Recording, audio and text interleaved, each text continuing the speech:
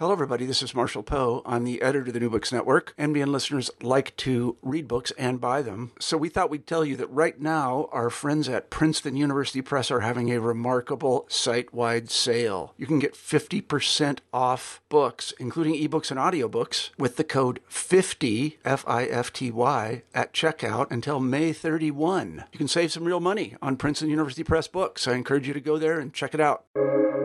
Welcome to the New Books Network. In July 1894, Shibli published Safarnameh Rum o Misr o Sham, Turkey, Egypt, and Syria, a travelogue. Writing mostly in the early months of 1894, Shibli paints a vivid, critical, and sometimes humorous picture of the social, political, and intellectual life of the Ottoman Empire and Egypt in the 19th century. Shibli's account is remarkable in that it draws not only on his personal recollections and experiences, but also on the kind of archive that appealed to him as a historian inspired by the Enlightenment and by the classical Arabic tradition. Government and institutional records, which he collected on his travels, and classical and contemporary Turkish and Arabic literature. The narrative records first-hand accounts and secondary source information about educational institutions, including colleges, printing houses, manuscript archives, libraries, literary societies, and debate clubs, complete with charts detailing student enrollment, school curricula, and library catalogs, to which Shibli often adds historical context through broad discussions of regional history and contemporary politics. Against the backdrop of educational institutions, Shibli records sketches and anecdotes that offer rare glimpses of intellectual networks, religious festivals, visual and literary culture, and everyday life in the Ottoman Empire and Egypt. The community of Damascene Sufis in Istanbul with ties to Ottoman statesmen and Sufis in India, literary intellectual salons in Beirut, Jerusalem, and Izmir, manuscript archives in Istanbul and Cairo, the Jesuit College in Beirut, descriptions of restaurants, hotels, mosques, colleges, and lodges in Istanbul, the office of the Mufti of Jerusalem, Hindu merchants in Aden, the community of Indian merchants in Istanbul, museums, theaters, and stage dramas in Cairo, the Muharram mourning rituals in Istanbul, and a brothel in Beirut. Most of the accounts favor description over analysis or reflection, but several anecdotes are specifically crafted for the purposes of edification and reform. These anecdotes reflect something of the cosmopolitanism of the Ottoman Empire and Egypt in the late 19th century. They also reflect, and sometimes directly address, the effects of colonialism on local economies and politics, and shed important light on the formative role that new forms of print media, literature, and education played in shaping the intellectual culture of the day, giving us microcosmic glimpses of broader processes of historical change. End quote. This was the translator's afterword in a translation of an Urdu language travelogue by the 19th century Muslim scholar Shibli Nomani. Our translator and our guest for today's show is Dr. Gregory Maxwell Bruce, and he is the first to translate Shibli's Safarnameh Rum o Misr o Sham, entitled Turkey, Egypt, and Syria, a travelogue in English, and published by Syracuse University Press in 2020. Gregory Maxwell Bruce holds a PhD in Asian Cultures and Languages from the University of Texas at Austin. He is currently a lecturer in Urdu at the University of California, Berkeley, where he teaches courses on Urdu and Persian language and literature. He is also a co-founder and co-editor of the Journal of Urdu Studies, published by Brill. His writings about Islam, South Asian intellectual history, and Hindi, Urdu, and Persian literature can be found in the South Asia Multidisciplinary Academic Journal, or SAMAJ, Sagar, as well as the Encyclopedia of Islam and Encyclopedia Iranica. Welcome to the New Books Network. I'm Asad, co-host of the New Books in Middle East Studies podcast, and your host for our conversation today. Today, we're speaking to Dr. Bruce about his translation of Shibli Nomani's travelogue and the significance of this particular travelogue to a wide array of thematic and disciplinary subjects. Without further ado, allow me to welcome Dr. Gregory Maxwell Bruce to our program. Welcome, Dr. Bruce. Thank you. It's great to be here. Thank you so much for joining our show today. And as always, we like to begin with an introduction to the life of our guest. So before we take our journey across South Asia and the Middle East with Shibli, we'd love to hear a little bit about your own journey and what brought you to writing this magisterial translation of yours. Thank you very much for that very kind and generous introduction. Well, I was introduced to Shibli when I was in graduate school at the University of Texas at Austin. And I was fortunate to be trained by philologists and intellectual historians, and of course in Urdu and Persian literature. And I found myself in graduate seminars encountering and eventually writing about Shibli Nomani. And this eventually led me to decide to write my dissertation about him. And in the course of writing my dissertation, I came across this text. Of course, I had read at that point most of his major works, but I encountered this travelogue and began sort of reading it and thinking about its significance in his intellectual life. And it was at that point that I started asking the questions that, my mentors would ask, and all intellectual historians ask, I think, which are things like, who are these people that he is meeting? What is this college that he's visiting? What are these books that he is picking up at libraries? And that led me to spend time in libraries, looking through biographical dictionaries, institutional records, to try to get a sense of this world that he had encountered. And the more I dug into the archives, the more convinced I became of the importance of this work, of this travelogue, and the sort of uniqueness of the world that he had uncovered. It's a world that has been studied to some extent, but certainly not one that has been studied in the way that he sort of encountered it. And so I thought, having taken many hours of time to find out who these people were that he was encountering. Some of them, by the way, took me more than a year or two of occasional digging through archives to find information about them.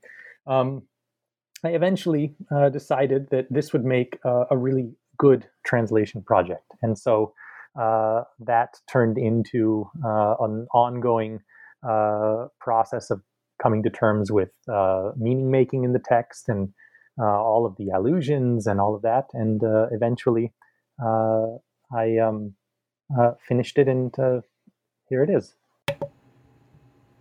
I want to move now toward a brief biography of our protagonist and a survey of the terrain in which he lived, to which he spoke to a little bit. So for our listeners, would you be able to offer a quick sort of biographical sketch of Shibli, maybe a summary of his political and intellectual milieu and how he in particular was situated within it?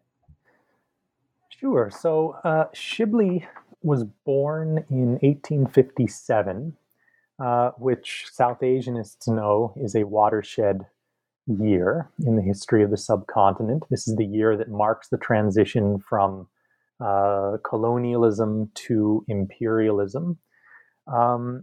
He's born in that is British colonialism to British imperialism. He's born in a small village just outside a small town, the town being Azamgarh, in what is now UP. Uttar Pradesh in modern India, the United Provinces in late British India, at the time, the Northwest Provinces. And he receives an education in Arabic rationalism and also in Persian. His father knew Persian and was kind of an entrepreneur and businessman locally. And Shibli spent most of his youth studying with experts in the Arabic rational sciences. So he studied grammar and logic. He studied jurisprudential texts. He studied poetry and sort of other forms of literature. And he eventually finishes his course and attempts to establish himself as a teacher, but also does what so many do who have recently finished their education, and he decided to become a lawyer. And so he eventually passes the exam to become a legal representative, but soon thereafter gets a job doing what he clearly preferred to do, which was to study and teach Arabic and Persian. And so he is hired in 1881, 1882 as a professor of Arabic and Persian at the Mohammedan Anglo-Oriental College in Aligarh. Now, what's significant about this for his life and for the travelogue is that it was at this moment that he came into close personal contact with Sayyid Ahmad Khan, who is arguably the most influential social reformer, Muslim social reformer especially, of 19th century India. And he also came into contact with Sayyid Ahmad Khan's library. And that meant having access to books that were published in the Middle East and sent to India, purchased and distributed in India and purchased by Sayyid Ahmad Khan. And it also meant access to Urdu translations of writers like Edward Gibbon and other Enlightenment era thinkers, because of course Shibli didn't know English or any European languages. And so he starts his career teaching Arabic and Persian, reading these texts. And what his job asked him to do was to train students in the curriculum of Arabic and Persian that was prescribed by the colonial university examining boards. And so he would sort of teach Arabic and Persian language and literature in the day, and at night, I mean, so to speak, he began writing histories. And so by the time he had written the travelogue, by the time he wrote the travelogue, he had written a biography of Ma'mun, the Abbasid Caliph. He had just finished his second major work, which was a biography of Abu Hanifa, the eponym of the Hanafi school of Islamic jurisprudence. And he would go on in his life after writing the travelogue to write biographies of Umar ibn Khattab, al-Faruq. He would write a biography of Ghazali, of Rumi. He wrote works in theology. He wrote a magisterial 4-volume study of Persian poetry. And eventually, his last major work before he passed away in 1914 was a biography of the Prophet. And, you know, many of these works remain standard texts on their topic in Urdu today. You can still buy Shibli's travelogue at any Urdu bookshop. You can still buy his biography of Ghazali. You can still purchase Sher al-Ajam, his history and critical study of Persian poetry. And so he was among the most influential writers of his time and remains among the most influential Urdu writers of ours. Now, we know that Shibli was prolific, as you so eloquently articulated. He produced all of the scholarly work. He had a command of Arabic, Persian, and Urdu. He knew the Islamic tradition well.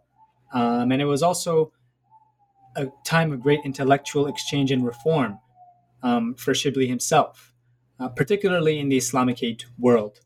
And so I'm curious now as to how Shibli's erudition and his meticulous scholarship connected to the work that he did in terms of the travelogue. What were some of the major concerns that animated Shibli that led him to undertake this journey to write the travelogue, to explore the Ottoman Middle East and to write about everything from, the presence of apricots to the particularities of customs and behaviors to the educational institutions that he encountered. How was all of that sort of connected to his scholarly output, and what animated him to even begin to undertake that endeavor? Thank you for that question. Shibli wrote as someone who stood really at the intersection of a number of projects, institutional projects, as well as scholarly, reformative projects, social projects. And the travelogue reflects many of them. So on the one hand, you will note that much of the travelogue is like charts with detailed data about the number of students in a college in Beirut and what community they belong to, or the number of books that have been published by a particular press. Just sort of like this painstaking detail. And my sense is that that project of the travelogue is largely motivated by the task that he was charged with by Syed Ahmad Khan, by his sort of mentor and boss, which was to bring books back to the college and also to collect information about educational institutions, printing presses, etc. In one of the letters, I believe, in the appendix to the travelogue, he talks about sort of Persian language newspapers in Istanbul, in the Ottoman Empire, that could be used to promote their college and its sort of social reform agenda. And so, on the one hand, he's sort of traveling as a fact finder for this, educational institution. But he's also traveling as a research scholar. And I mentioned earlier his biography of Ma'mun and his biography of Abu Hanifa, which are grounded in close study of the kinds of classical Arabic texts that were becoming increasingly available to him through print and the collection of critical editions of this literature. And when he traveled, he had in mind to write this book on Omar Farooq, we're told, on the second caliph of Islam from his perspective. And so he was very concerned to find books that he couldn't find in India, books that he didn't have access to in Aligarh. And to copy manuscripts if he could. There are references in letters to his father, I believe, that he attempted to memorize some of these texts, at least parts of them. And so he's someone who is a research scholar, and that is another layer of the travelogue that's really fascinating to trace. His descriptions of these tiny manuscript archives in Istanbul that don't exist anymore are some of the most fascinating sort of passages in the book. He also, by the way, was, we learned from his letters to Syed Ahmad Khan, he was also attempting to gather texts by al-Ghazali. Syed Ahmad Khan was writing about al-Ghazali at the time and would eventually go on to publish a series of essays about him. And Shibli eventually sort of took that project and made it his own after Syed Ahmad Khan died, and wrote his biography of Ghazali as well. And so he's someone who is a research scholar. He's really interested in what's available in the libraries, what are the manuscripts that I can find, and how do these relate to my broader project of the history of Islam, the history of Muslim statesmen, Muslim philosophers, Muslim sort of jurisprudence. And that's another layer. But he's also someone who is part of this milieu that sees social transformation as a means of, a whole range of obtaining a bunch of objectives. So sort of socioeconomic improvement, better living conditions. And so he also is someone who is concerned with social reform. And he writes some of the travelogue in a kind of a reformer's mode. He's very concerned about certain kinds of behavior and certain forms of propriety and impropriety and what counts as good behavior and what doesn't. And that's another important part of the travelogue. He's also traveling as someone who likes to have a good time. Shibli talks about sort of the foods that he eats and all of the fun that he has, especially in Istanbul. And so that's another motivation to travel. And then, of course, there's the question of why he writes the travelogue, which is a related but nonetheless separate question. So he travels in 1892, but as you mentioned at the beginning, he doesn't write the travelogue until 1894. So he's been back for well over a year by the time he begins to compile everything. He had intended to write the travelogue early on, or at least he had the idea to do it. I don't know if he intended to do it, but he had the idea to write it. But he didn't, of course. And when he eventually began writing, he was at that time in 1894 not only someone who was an Arabic and Persian professor training students, but he had become a prominent intellectual figure.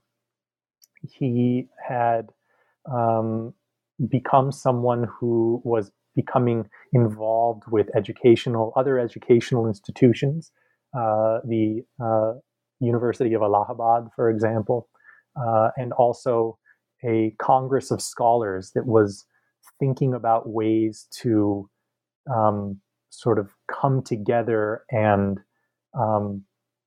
both reform and also unify Arabic education in India, this organization called the Nadwatul Ulama.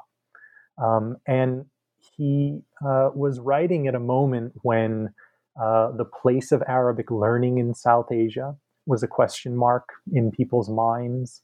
The shape and future of that project was something that was being talked about. And he brings his experiences in Egypt in particular to bear on the way that he sort of begins to imagine the future of Arabic learning in his own time and for what he imagined to be future generations of students. And so all of those are part of the project of the travelogue. And I think in many ways, it's one of the things that makes it such an interesting and exciting book to read. As one reads it, I feel like, or at least when I read it, I got the sense that Shibli saw it almost as his duty to correct a lot of the misunderstandings that he felt were pervasive, be it about Arabs or Turks, Muslims, Middle Easterners, quote unquote, right? He speaks in very sort of broad civilizational terms, and I suppose that is to be expected given the milieu and context of his time. But I also get the sense that he was almost advancing or attempting to advance a kind of Muslim or Islamic cosmopolitanism. And I was curious to know if this would be an accurate framing of this is something that we can excavate from the text. This idea of this pan-Islamic community, cosmopolitan pan-Islamic community, and whether that's something that Shibli himself was articulating.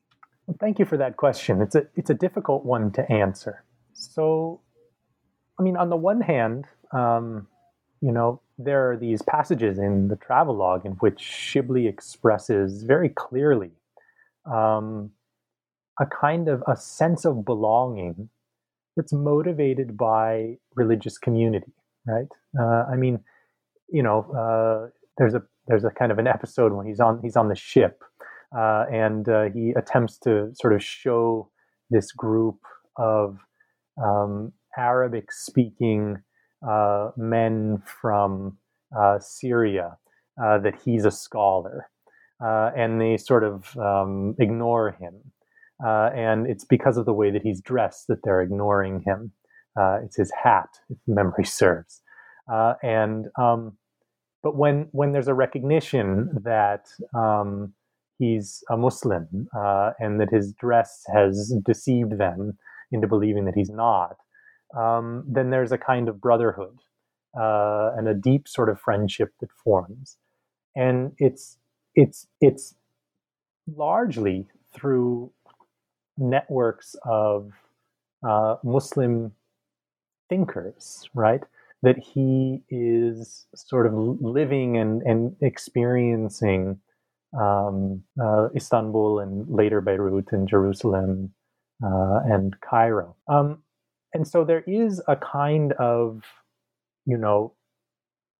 sense of community and belonging, I think, that the travelogue attempts to, not only to kind of represent, but also does a very good job of kind of showing the ways in which this sense of belonging is something that reaches across region, and it stretches across empire, and it stretches across language to an extent, right? But I say to an extent because on the other hand, Shibli is also someone who is writing acutely aware of his own sort of what we might call positionality, right? As an Indian, it's largely language that becomes the vehicle for the connections that he makes. And he talks in his letters, and to an extent, he talks in the travelogue itself about not really being able to get to know very many Turks because he doesn't speak the language, and instead spends most of his time among these sort of mostly Syrian immigrants to Istanbul, people who are there. Some are just visiting, some seem to have created a life for themselves there. Students and people connected with the Ottoman state. And so there's that limitation on cosmopolitanism as a framework. And then, of course, there's another big problem with thinking about this as Muslim cosmopolitanism, at least in sort of in totalizing terms, which is that while there is this sort of sense of, the flow of ideas across region, the movement of people, a sense of belonging, Shibli is also someone who writes this travelogue deeply concerned with India, with South Asia, with India, with Muslims in British India and the princely states. That is his audience. And he, of course, I think one of the things then that the travelogue opens up is that, in fact, this sort of idea of cosmopolitanism is really something that maybe if it is cosmopolitanism, we need a way to think about cosmopolitanism that relates these trans-imperial networks, this kind of sense of belonging beyond one's sort of cultural milieu through language, through religious community, linguistic community, religious community, that all of that is mediated at the same time by a very kind of localized, grounded reality. And I think that's one of the interesting aspects of the travelogue, that there's there's a negotiation between what you've called Islamic cosmopolitanism and a very sort of Indo-Muslim cultural, intellectual, historical milieu in which Shibli writes and with which he is primarily concerned in the book. I think in addition to that, I found one of the most fascinating qualities for me of the travelogue was its richness, both from a thematic as well as from a disciplinary standpoint.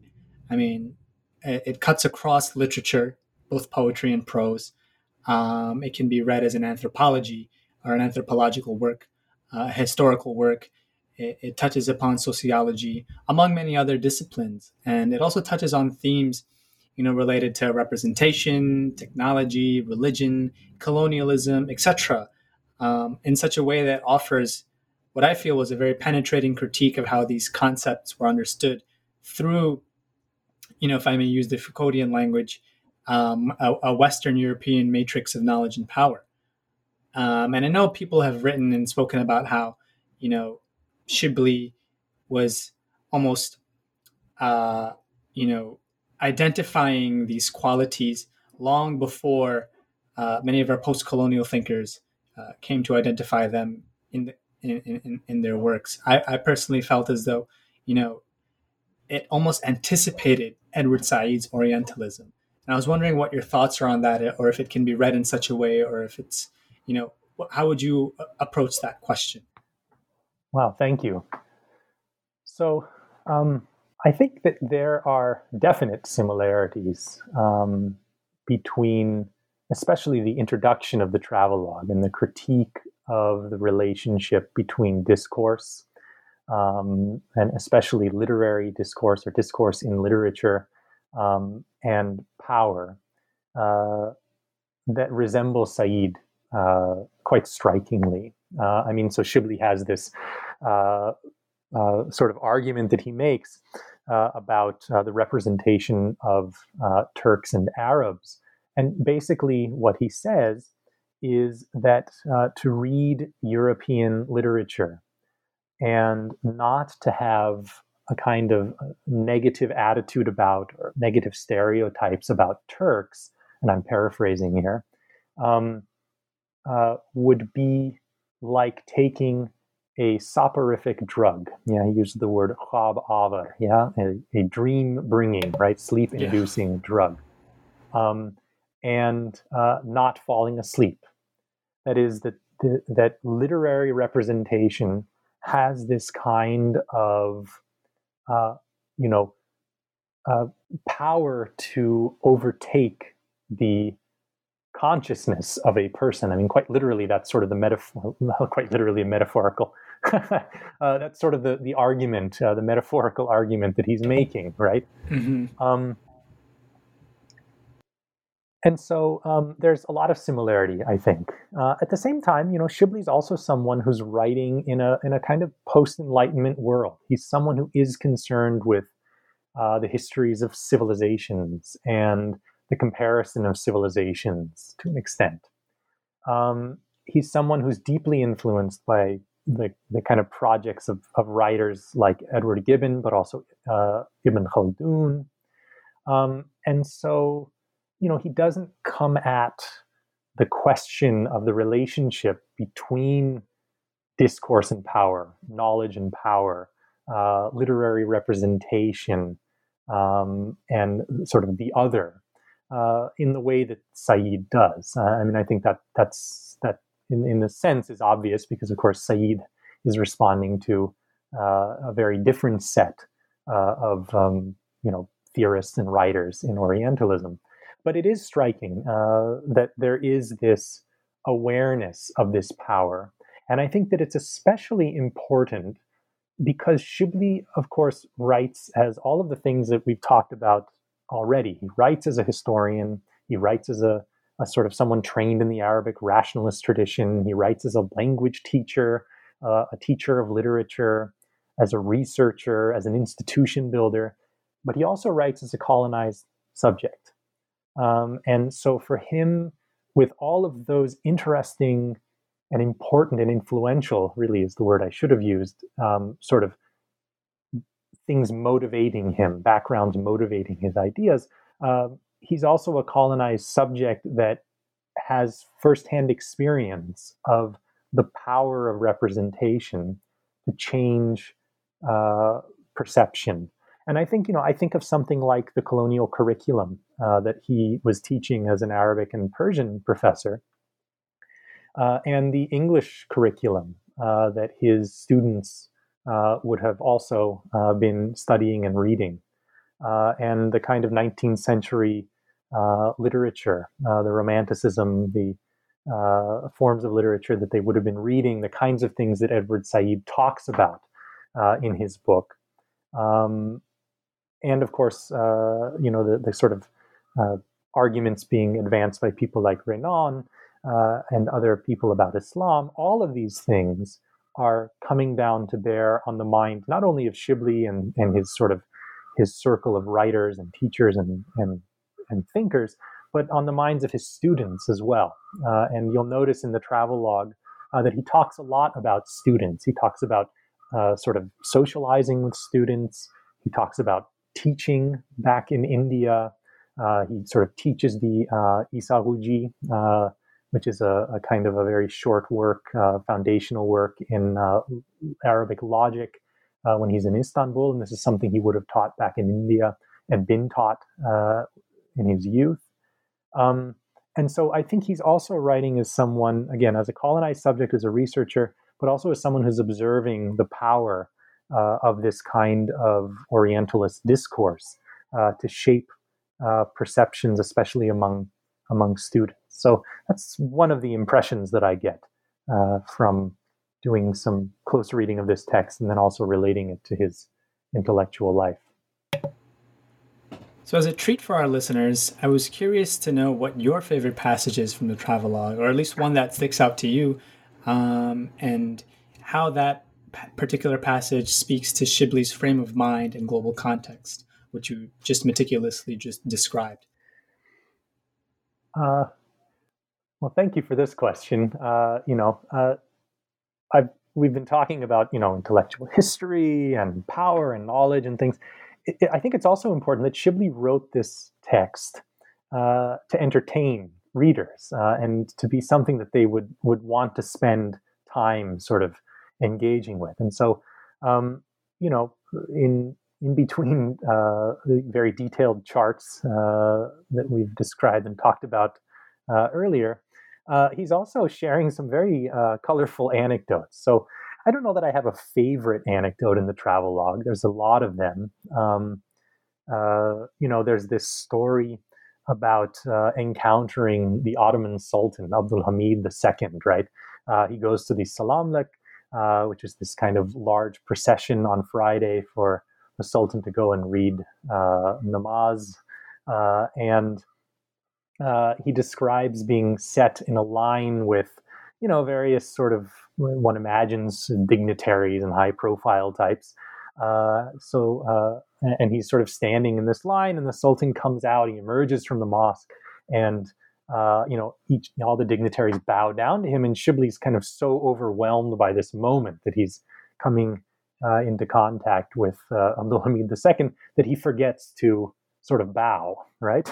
And so you can imagine this line of people sort of, showing respect, and there's Shibli kind of standing there mumbling, he tells us, mumbling some, prayers for him in one imagines to be Urdu or Arabic or something. And the Sultan just sort of walks by, and there's Shibli kind of standing there.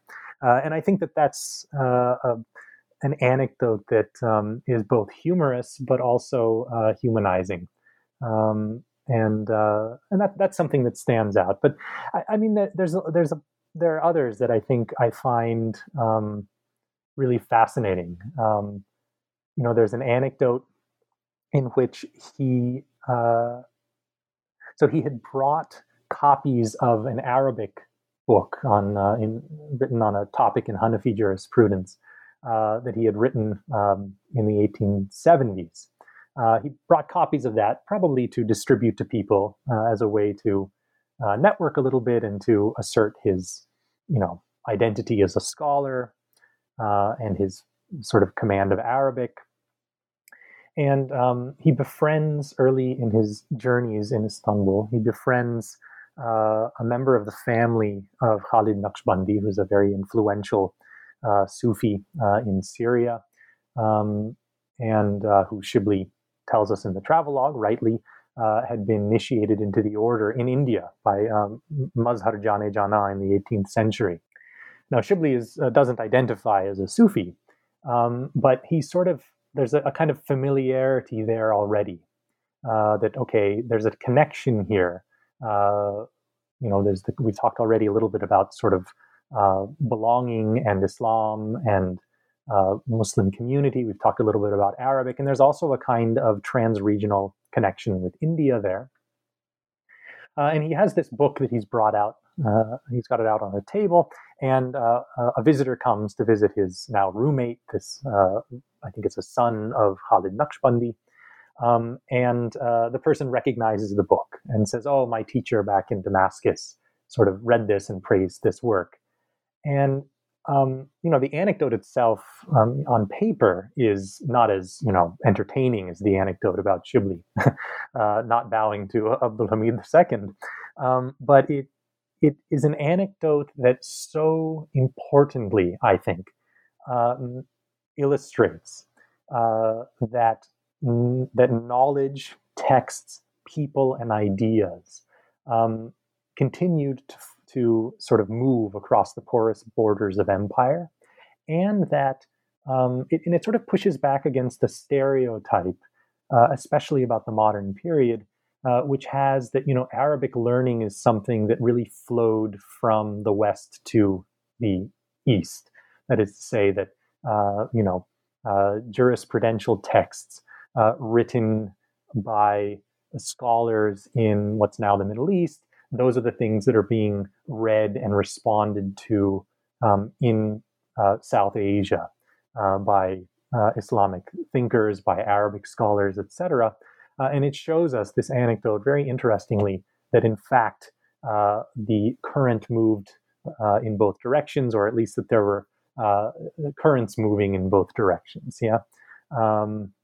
And I think that's an anecdote that I think is important because it leads to an insight, which is one of my favorite things about the travelogue, which is that Shibli's experiences in this book are mediated by his relationships, not with Turks. We've already talked about the language issue being a barrier to forming close relationships with Turkish speakers, but rather through a series of close friendships that he forms with Syrian immigrants, people who are living in Istanbul because they're in school there, or because they're visiting statesmen, or because they have a connection to politics.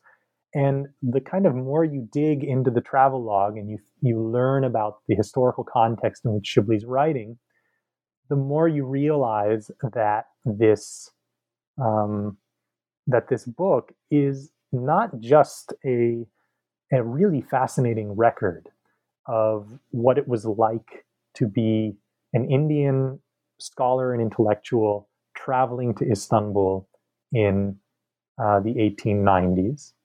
It's not just a record of sort of, by the way, Indian networks at Istanbul. Of course, he meets this community of Indians there and spends a little bit of time with them, befriends them.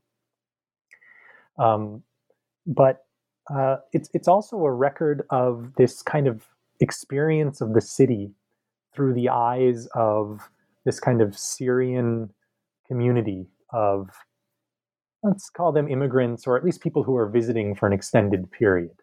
Yeah, and the evidence for this is all over the place. But there's some interesting philological evidence for this. The names of things that Shibli shares with us. He's constantly giving us not only Arabic words that aren't don't find their way into Turkish lexicons of the period, but are actually words that are unique to the Syrian dialect of Arabic. So he encounters pairs, and he calls them an injas, and he spells this with a sin instead of a swad, and tells us that this is the word for this wonderful fruit that I've been enjoying here in Istanbul. And that word, according to the lexicographers and Arabic experts, is a word that is a unique sort of Syrian dialect word for a pair.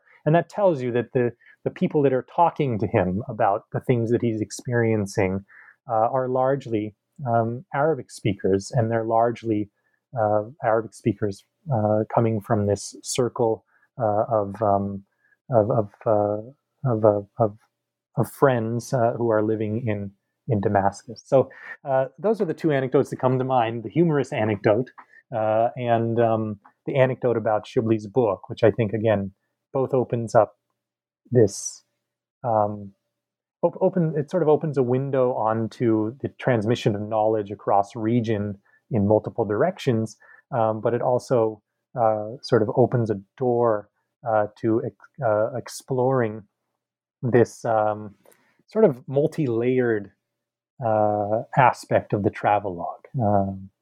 So I think I answered your question.